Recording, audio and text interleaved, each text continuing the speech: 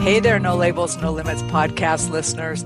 This week, you're going to be introduced to Joe Pettit, who has an amazing backstory that he will share with you. But what I'd like to tell you about him is he's quickly becoming one of the hottest speakers on resilience. And when you hear his story, you will understand why. He focuses on personal development and leadership as a means for producing results. And when you look at the testimonies on his website, you will see that people who have worked and heard Joe speak say he's the real deal. So, Joe, you do have an amazing backstory and how we are even sitting here today having this conversation. Why don't you share some of that, and then we'll dive into kind of what your path is and what you've learned along the way. Sure. Thanks so much. And yeah, so I grew up in a small town in South Carolina called Union, South Carolina. So when you picture small town, you probably have it correct. Okay. So that's where I grew up. I grew up in a 2-bedroom home. There's a family of 5. So needless to say, we grew up a little bit under middle class, but a little bit above the lower class. But I learned so many things by being the youngest of 3. I have 2 older brothers. And so to say that the hard knock life was kind of how I grew up would be an understatement. But there's so much to be learned from those types of experience, whether it's being your hand being sliced a little bit with a hatchet from a brother, or whether it's just learning how to fight through the labels, so to speak, of how you don't stay stuck, if you will, in small town. So I was the first in my family who actually graduated high school the traditional way. I went on to lead many different extracurricular clubs, went on to be a college athlete. I played quarterback at a private college in South Carolina. And so my story starts there, but then there was about 12 years that fell into a void, into a black hole, if you will. Some days that I'd love to be able to get back because I became an addict. And that just happened through the years. It didn't just happen. Let me back that up. It didn't just happen. It happened by choice. And so what happens is that you start to believe those lies that you're still doing good enough because you're able to provide for your family.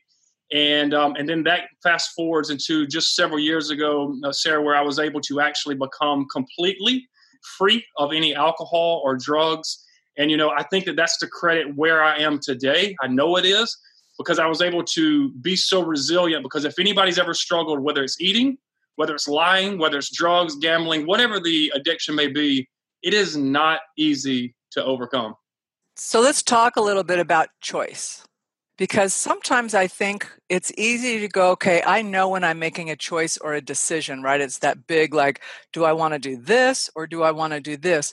But sometimes the choices are almost microscopic. They're choices about how we think about ourselves. And of course, when you said labels and all of that, you're speaking my life, right? So I'm going, they can be really terrible for us, especially if we believe them. So what were the choices, those minute choices that led you first down kind of the addiction path? And then how did you start shifting those? Because that can feel overwhelming to somebody. Well, the things that I started, if you look at the word believe, in the middle of the word believe is L-I-E. And so as you start accepting the lies that you tell yourself, so I was telling myself it was okay to have 6 or 7 drinks after work because you went to work. And then what happens over time is that those things start to stack and they start to compound one on top of the other. And what I didn't realize was all of the harm and hurt that I was doing, because I have 3 children currently, but 2 who saw me go through the stage of addiction. And I didn't realize the harm that was happening there. I also didn't realize how it was causing a lot of friction, as you could imagine, with my wife as well. And so the addiction started to compound, and those little bitty choices started to compound into something that there was a breaking point. And so what happened 3 years ago is that I left home and I said, you know what? I'm going to continue believing those and making those choices to go out on my own. And then the next thing I know is that I have left my family to fend for themselves at home while I'm out partying. So with that being said, it's one of those things that leads to where I realize, am I going to live that life? Am I going to be like the generations prior who had led a life of addiction into divorce? Or am I going to step up and make the second toughest decision and come back home and do the right thing? So the fact that you and I are talking tells me that you made the second decision, the harder decision. Absolutely. What were the things you had to give up besides what we're addicted to, right? Mhm. Your substances, your behaviors. What were some of the other things you had to let go of to step into who Joe is and was becoming? Sure. I think the biggest part was really believing, like, and as I mentioned, that I came from a small town. And so every time you step out of that small town, people will say, "Oh, you're from fill in the blank. Oh, that's just all of who you are." And you're only expected to go to, let's say, level 3, when really there's level 10 and 20 and 30 out there. And so it was, yeah, the second choice was very hard to make. But when you stop believing that that's who you're created to be, and you understand that there are greater things, you're able to start dreaming again. Because why is it as a child we can believe that we can be a lawyer and a marine biologist and an astronaut? Well, what happens is people start telling us things that we can't do it, and we start believing that. And so when I started removing the addiction and started, because any counselor will tell you, you must remove a bad habit and replace it with a good one. And so once I started doing a little bit of listening to motivational videos, listening to Les Brown, listening to John Maxwell, listening to these great talkers of how I could be inspired to live a better life, I actually started believing the words that they were saying. It became a possibility for you then, yes? Yes. So now here you are, you do motivational speaking. Is that what you do full time, or are you still doing a job? What's your life like now? Well, so my main job is I work for Charleston County School District as a nutrition administrator. So basically, I oversee the operations of the school nutrition, the food service for the district for about 10 or 12 schools. And then I do all of the training and development for our department as well. So I do that during 240 days out of the year. And then when I get off, I come to my garage where I'm sitting currently. And with the blackboard that's right behind me, I start delivering my talks and getting prepared and getting ready. I have one coming up this week, and then I'll have several more coming up as well. And so honestly, other than that, I have 3 beautiful children, a wife. We lead a marriage ministry at our church as well. And so there's a lot that goes on. Sounds pretty full. And what a great position that you have in your quote unquote day job to even reach more people and inspire them, right, through your own speaking and your interactions with. Yes, I absolutely love the platform that I have, because I believe that we are where we are on purpose. And I believe that we have to look at it and be intentional about how we add value to every single place that we are. And so I love it because I have 50,000 students and about 5,000 employees that I get to interact with one way or the other, directly or indirectly, so that I can not only give them something, but also gain something from their insights and just the inspiration that they give me all the time. It's fun for me when you talked about what you do with nutritional services. I'm thinking, well, how perfect that you do nutritional for the body and also for the mind and beliefs. I just like, that's kind of like the whole package thing.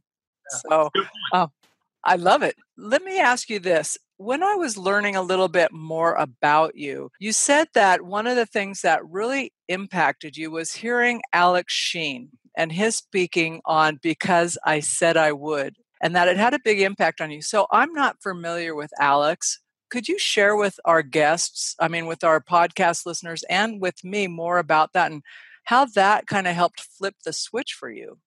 Absolutely. So I have to say that it was about a year into sobriety, and I was given the opportunity for my work to go to our national conference. And so I had done the research on who the keynote speakers, and I am a conference junkie. If I could live a life, and I will one day, because I'll be going to speak, and then I'll just hang around.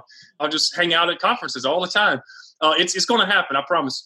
But I love them because I love that you can grow and learn. And so when I was looking at Alex, I was like, oh, this is a great story.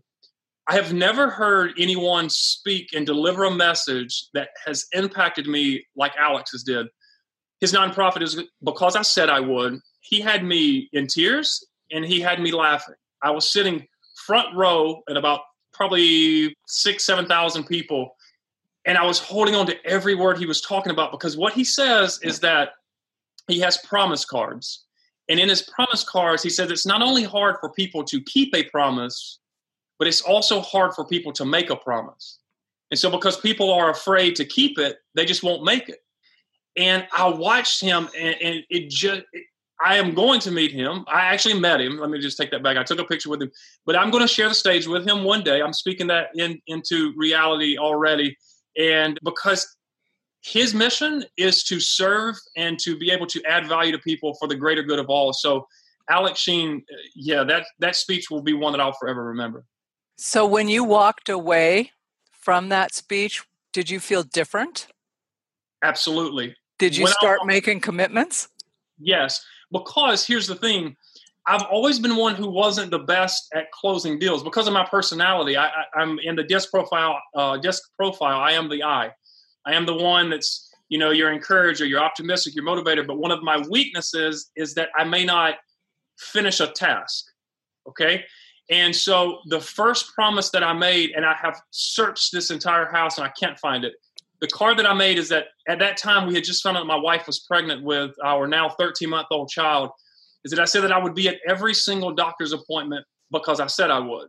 And of course I upheld that promise. So that was just one part. But riding back from Atlanta back to Charleston, after hearing his speech, I continued to just create visions and create goals. I even pulled to the side of the road once and wrote some of those down. And I have been on a mission since 2017 to not only satisfy goals that happened that day, but creating a much bigger vision of where I see and the impact I see for myself and my family. So let's talk a little bit about the importance of goals and being specific like you were, because that whole thing of making a promise that you would be at all of the doctor's visits is very concrete. Correct. And it's one of those, like, you can say, did he do it? Did he not do it, right? You can say, was he accountable to his promise?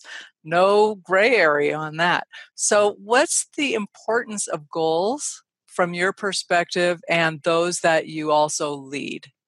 Goals are it. And as many people say, if it's not written, then it didn't happen. And I don't believe that it can happen. And I believe many studies will say that you're 24 to 25 times more likely to achieve your goals if you write them down. I'll take the odds every day when you give me 25 more times likely to achieve something. So writing goals, and I did it in high school. I mean, there was no other way that I could have went from a 2-bedroom home and been able to go and earn a full scholarship to college had I not wrote goals. And so what I realized is that by writing goals, you're really holding yourself accountable. And many people say, do you visit it daily? Do you visit it weekly? I just want people to begin writing their goals. And then we can talk about maybe here in just a second. I don't want to get too far ahead, but you also have to believe that you can achieve the goals as well. That's not too far ahead, because I'm right with you on that. Because you can write a whole bunch of stuff, but as you were saying, you were speaking into your future, right? You're just like, this is going to happen. Mm-hmm. You're not telling me that it only can happen in one way. You just know it's going to happen and you keep moving towards it. Am I following you? Absolutely. Yeah, you don't have any doubt that you and Alex, you're going to be simpatico on a stage together, right? I don't doubt it either. So talk about how you help folks get from the, like, here's my goal, I want to do this, or I'm going to do this, to that chatter that starts almost immediately, right? It's like, yeah, but that's not you. You came from a small town. You're only this, you're that, or that person's already done it. All of that little subtle stuff that can get in the way. How do you help people get beyond that? So I think first being aware that it's coming. Like, there's no denying that you're going to begin doubting yourself. And the worst part, Sarah, is that what people will do is that they will doubt. Not only will they allow people to deposit lies into their belief bank, which is what I call the mindset, they'll allow people to deposit those lies, but even worse is when we do it. And so when we're the ones depositing the lies, we have to quickly recognize it. And I kid you not, I carried around a note card. And so I knew that I was a procrastinator. I knew that I struggled a little bit with believing that I could go and speak to lawyers and doctors and white collar workers because I'd never been that. So I come from a small town. And so there's no way you can do that, Joe. And so I wrote on a card some I am statements. And I know a lot of people talk about this, but knowledge is only a piece of it. If you apply that knowledge and you begin to write down I am statements. So when I would think about it, I would pull out the note card, kid you not, out of my pocket, and I would read it. No. I am created for greatness. I am a leader. I am confident. And say it out loud, because then you're able to combat the lies that you begin to tell yourself. And so by writing it, the goals that is, and then you start to believe that you can achieve it, then you start to shut those things down. But I also will say that how you set up your daily routine is how you will be able to conquer your mind, how you start your day and how you end your day. Let's talk a little bit about that. Sure. And so when I started to, what I call in my 5 Ps is that you have to plan, and that's the part where you write your goals down. That's your vision. There's 2 parts of it, your vision and then how you write the goals to attach reality to the vision. And then the next part is that you actually have to prep. And I use this because I love to grow food and I love to garden. And so the first thing you do with a garden, you plan out your plot. The next thing you do is you prep the plot. And so you have to remove the weeds, okay? And so the weeds would have been the addiction or the lies that we tell ourselves or the lack of confidence. And so what I started doing before I plant the seeds is that you have to remove the weeds. And then in your morning routine, from the time you wake up, from the time that the alarm thinks about going off, your conscious mind is telling you, no, go back to bed. No, you're too tired. And you cannot live in that type of mindset. So the first thing that I do on most days, I am not perfect, okay? But what I try to always do is that when I wake up, I just say something that I'm grateful for. What is my mission for the day? And then immediately I go into listening to motivational videos. I think we have similar mornings. Well, because you can, and then talk about how you end your day, because I also know that sets, at least for me, it sets me up so that when I wake up, I'm actually not just churning like, okay, I've got to do this and this and this and this. And I'm able to say, man, it's going to be a great day, right? I'm grateful for whatever, right? Yes. So talk about how your evening or how your closeout is. So I believe that a couple of things that cause us the most friction in the morning is what we wear and what we eat. Okay. And so what I want to do is I want to eliminate this friction. And so at night, I'm going to pick up my clothes and I'm going to iron them and I'm going to go ahead and cook and prepare my breakfast so that once I wake up in the morning, it's a smooth flow. So before I go to bed at night, and my wife helps a lot with this, I'm very grateful for her, is that we make sure that those 2 things are aligned. And then my backpack to go to the gym is all packed with everything it needs to have. I need to eliminate any excuses in the morning. And so before I go to bed at night, I'm setting the tone for the next day. And so what I'm doing at night, some people say, don't look at your phone 30 minutes before you go to sleep or so on and so forth. I'm with that, but I believe if I get my clothes ready, the food ready, and pack my bag for the next day, and I go ahead and write out and check my calendar, then I know what the next day is bringing, as opposed to being reactive. Now I'm being proactive the night before. And don't you find you relax a little bit more because you've done that? You don't have to doubt yourself. I know those mornings where I'm thinking, what am I doing this morning? Yes. But then I ask myself, I'm going, well, this was a conversation you should have had yesterday, Sarah, right? This question, you're asking a little late to have a smooth day now. So you need to go whoop, whoop, whoop, rewind and reset. And you're so right, because how can I make the choice? And we talked about choices earlier. How can I make the choice to set up tomorrow to be the best day that it can be? And that is the question, right? And sometimes, I don't know, have you ever read the book, The One Thing? I believe you're the 3rd person this week who has brought that up. So no, but so what's your message?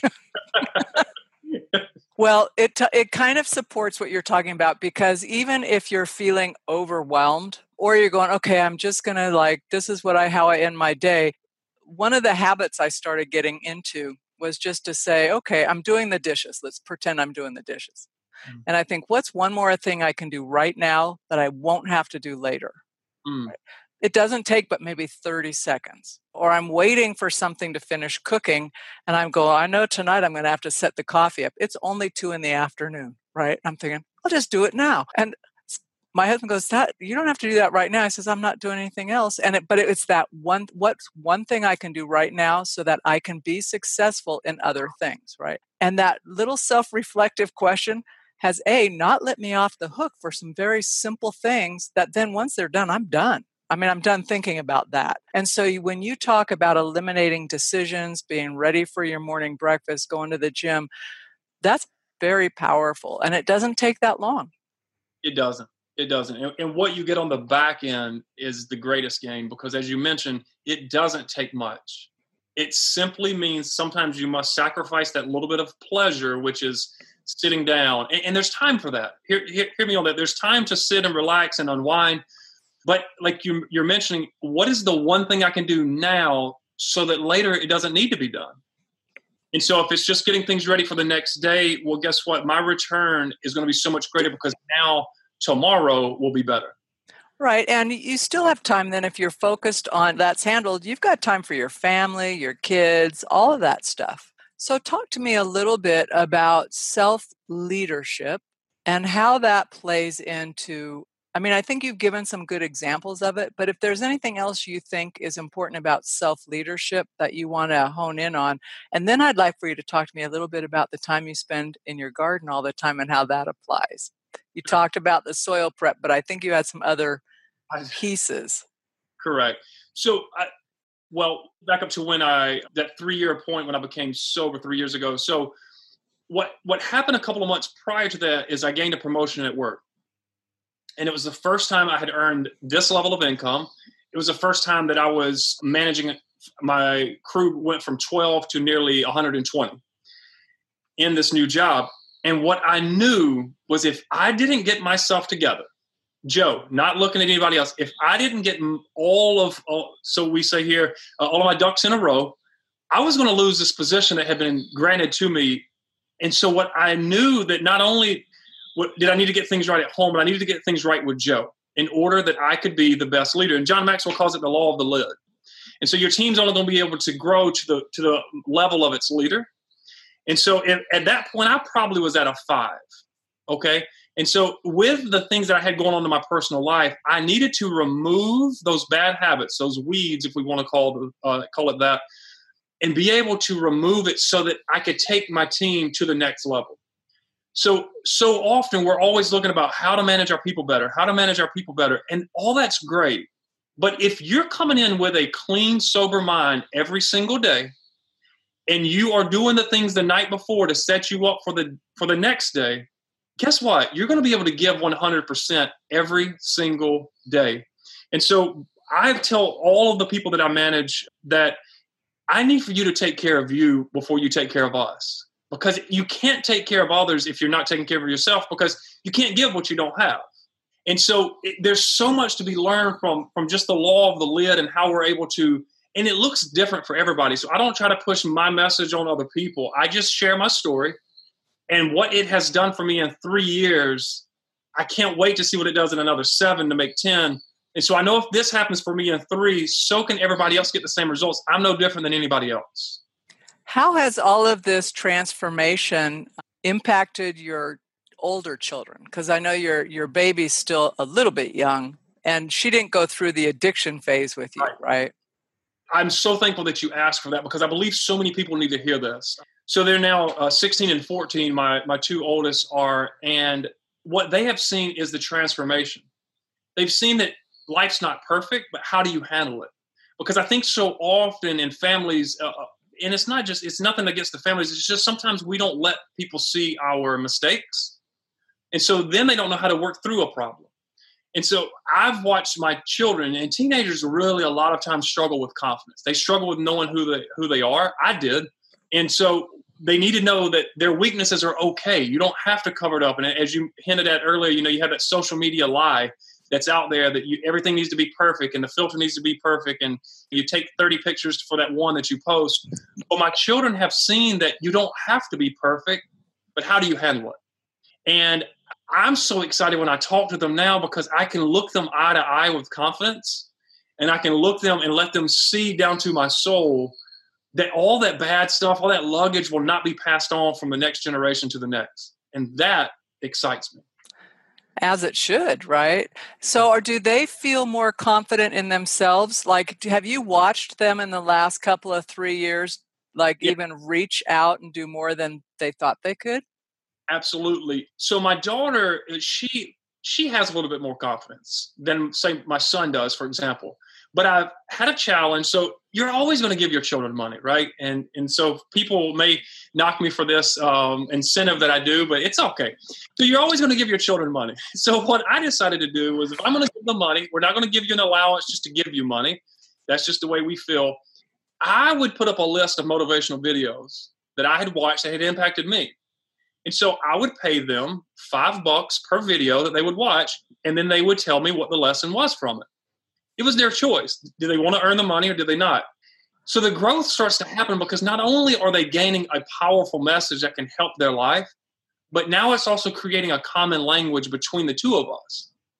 And so I've watched the confidence grow so much that my son came home the other day. My wife is reading a book and she's sharing it with my son a good bit.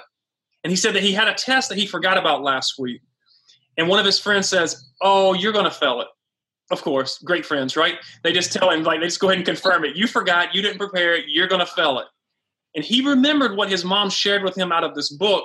I forget the title right off the top, but it's a lot about the mindset and how you can have that power of positive thinking. And he said he remembered what lesson she taught him. And immediately he says, "No, I'm going to do well on this test." He winds up making an A on the test. So the lesson of the story is don't forget that you have a test. No, I'm just kidding. The lesson is to believe in yourself even when others don't. That's a powerful lesson. But Yes. also that I love actually that you pay for watching those videos. I think that's very novel because you're right. Well, let's just say in my experience, we end up giving our kids money, right? Correct. And let me just tell you, they'll get older, you'll keep doing it. Thank you. Well, it's not a bad thing. And they end up being great people. So that's the big bonus, right? But I think what's great about that is what you talked about is that you have a shared language. Because once we have that, and you're also saying these are important videos. So you're also setting a value, right? These things matter in our family. That positive mindset, going after believing in yourself. Those are really powerful messages to give a young person. And, I think people tell kids, "Oh, it's the happiest time of your life." I really don't care how much money you would give me. I would never be anywhere between 12 and 21 again. It Right. was hard. And I didn't have a particularly difficult life. It was just all those things you're learning and figuring out. So I think it's pretty novel of you and your wife to have that little plan and that she's also sharing with them. Yeah, it's an incredible environment that we've created because what I've realized is that what is it for me to be able to go out and share the message with thousands of people when I don't share it with the ones who are inside of my own home? I was convicted with that message about 2 years ago that I said, this is my platform is right here in my home. And so that's where we've really just started pouring into them even more. And like you say, doing the videos and having that shared common language. So I have a question for you. When you think about goal setting, oftentimes we start by saying, why this goal? Why does it matter? Do your personal values as either an individual or as a family affect the goals you go after? And if so, how do you see those linking? I mean, the values definitely play a role. I think, honestly, a lot of the goals that I have set are trying to break generational curses. Because I've seen when I reflect back and I do a genogram and I look back at the things that have been handed down, that sometimes, I didn't realize them until I listed it on a genogram. And so when you look at that, I'm really trying to set up the next 30 to 40 years and looking at the long game of what life is really going to be. Because I want my great-grandchildren to call me by name and remember me even when I'm not here because of the legacy that's being passed on. And it's not that I'm saying that in a vain type of way. It's so that they know what their lineage is, so that in turn, they will understand what are our values.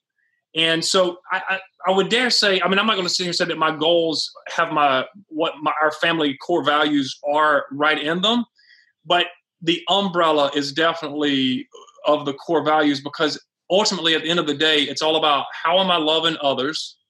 How am I loving myself? And how are we setting ourselves up for the long time? Because, I mean, really, when I look at some of the goals that I have, it's all about just being a little bit freer so that we can go, so that my wife can go and visit her family in Puerto Rico, so that I can go to North Carolina to go and spend time with my mom when she has a surgery, so that I don't have to be bound to certain types of ties that maybe I can just kind of have that little bit of release so that I can in turn be able to provide and give more for my family. Because as we said earlier, if you have a little bit, you can give a little bit. It's hard to give out of an empty vessel. Yes, right. It is. It is. And also, if you hold on too tight to it, nothing flows out of it anyway. Good So, point. hey, so tell me, if you were to think about yourself, maybe your son's age is a good place to think about, because it sounds like you were pretty successful through high school until you started bumping up into limiting beliefs. But I would bet it wasn't pure smooth sailing. So say there's someone listening who goes, boy, can I relate to Joe, right? I had a similar path, or I'm currently where he was just a few years ago. But if you were talking to your son, not the evolved son you now have, but before, what advice would you give him from your own, I don't know, your own path forward, or give yourself when you were that age? Ultimately, I think there's one thing that we forget is that life is long, and to be really patient, that things don't have to happen right away. But I think the number one message is be aware of who you are and be okay with who you are. Meaning, if you grew up in a home that you didn't have access to all the things that your friends do, that's okay. You are who you are, and don't pretend to be someone else. That's what got me into the addictions, was trying to pretend to be something different than what I actually was. And so I was always in that fitting in role. And so really it's just don't try to conform, just be who you are. And then what happens? What do you mean, what happens? Well, so I'm pretending I'm 12, right? Just be who you are. And Okay. I'm going, okay, I'm not sure who I am, but who I am isn't going to fit in with all my friends, or what if I get made fun of, or all of that stuff, right? So, and we do that as adults. I work with people who have that same, it's that, well, how are people going to think of me? If I say I want this promotion at work and I want to advance, how are my colleagues who are at my same level? Right? We're doing the same thing. Are they going to think, well, now I think I'm such a hot shot kind of thing. And so it's really, there's that piece, but then there's that mindset thing, as you said earlier, right? The minute you say X, that starts chattering at you. So when you come at things with just being okay with who you are, is there a secondary piece that you do to get grounded in that? That's a solid question, because I honestly believe that, like, what is it that you envision? And so an exercise that we've done with our children. So I'm just speaking back to that 12-year-old, 14-year-old. Yep. Is that on a blank piece of paper, what is it that you envision in your life? What is it that you envision in your friend? And so write that on paper, because all those choices that come up that you maybe sometimes don't have the amount of time to decide and to think about those, if you have it already listed out, it makes all of your decisions easier to make. So, for example, if I say this is what I want in a friend, it'll give you better freedom to be able to break free from someone before they become your friend, because you said, no, my friend's going to be encouraging, they're going to be kind, and they're going to be this. And so by listing these things out, and if you don't know, you have to trust someone to help lead you and guide you through it. And so ultimately, I tell my children all the time that I don't need you to be perfect. I need you to be kind. I need you to be okay with who you are, to be patient, that things are going to come your way in due time, and ultimately to encourage and to love other people. And really, if you will do those things, then everything else will fall into place. So you know what? I don't think we could end this podcast conversation on a better note, because whether you were speaking to your kids or to a room full of adults, that's a powerful, powerful message. Thank you. So any parting words before we head out?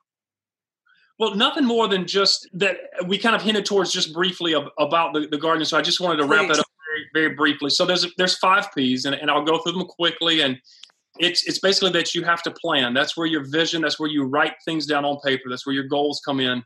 Then you must prepare, which is where you actually go out and work the soil, where you pull the weeds. You get rid of the things that are going to steal all of your energy and all of the resources that you need. The next step is that you must plant, because a lot of times we want to take these out of order. Then you pull the weeds, then you plant the seeds. Next, you practice. And so by practice, that means you have to go out on drought days, and you have to go out and put the water in because it didn't fall from the sky. You have to go out and put the work in, because in order to produce, which is the 5th P, you have to put in the planning, the preparing, the planting, the practice in order to produce. It's not going to happen if you don't put in all the steps in that order. You do have to show up. Yes, You have to show up and do the work. So you have a book that people can get, right? An ebook.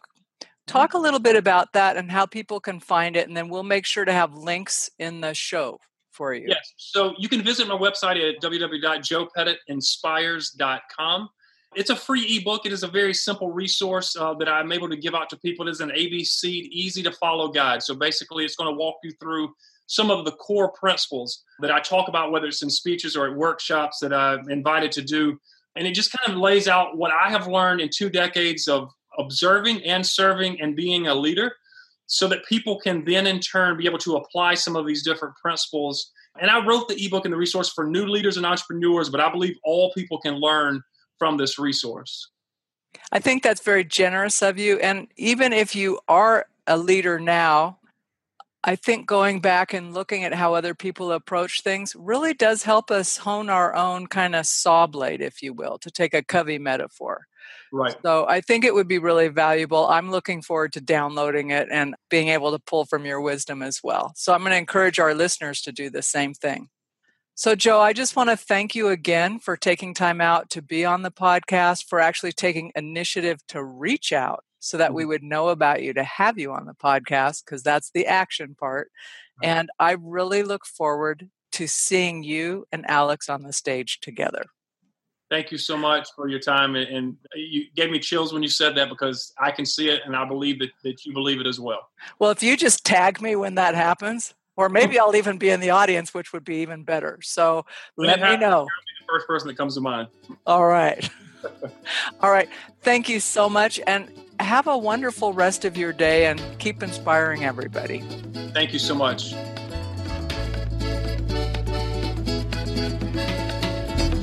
Well, that's it for this week's edition of the No Labels, No Limits podcast. We hope you liked what you heard, and if you did, we ask that you go over to iTunes, Stitcher, Spotify, or wherever else you listen to the podcast and leave us a rating and review. If you know someone who would enjoy this podcast, please be sure to share it. And until next time, have a great week living a no labels, no limits, and no excuses life.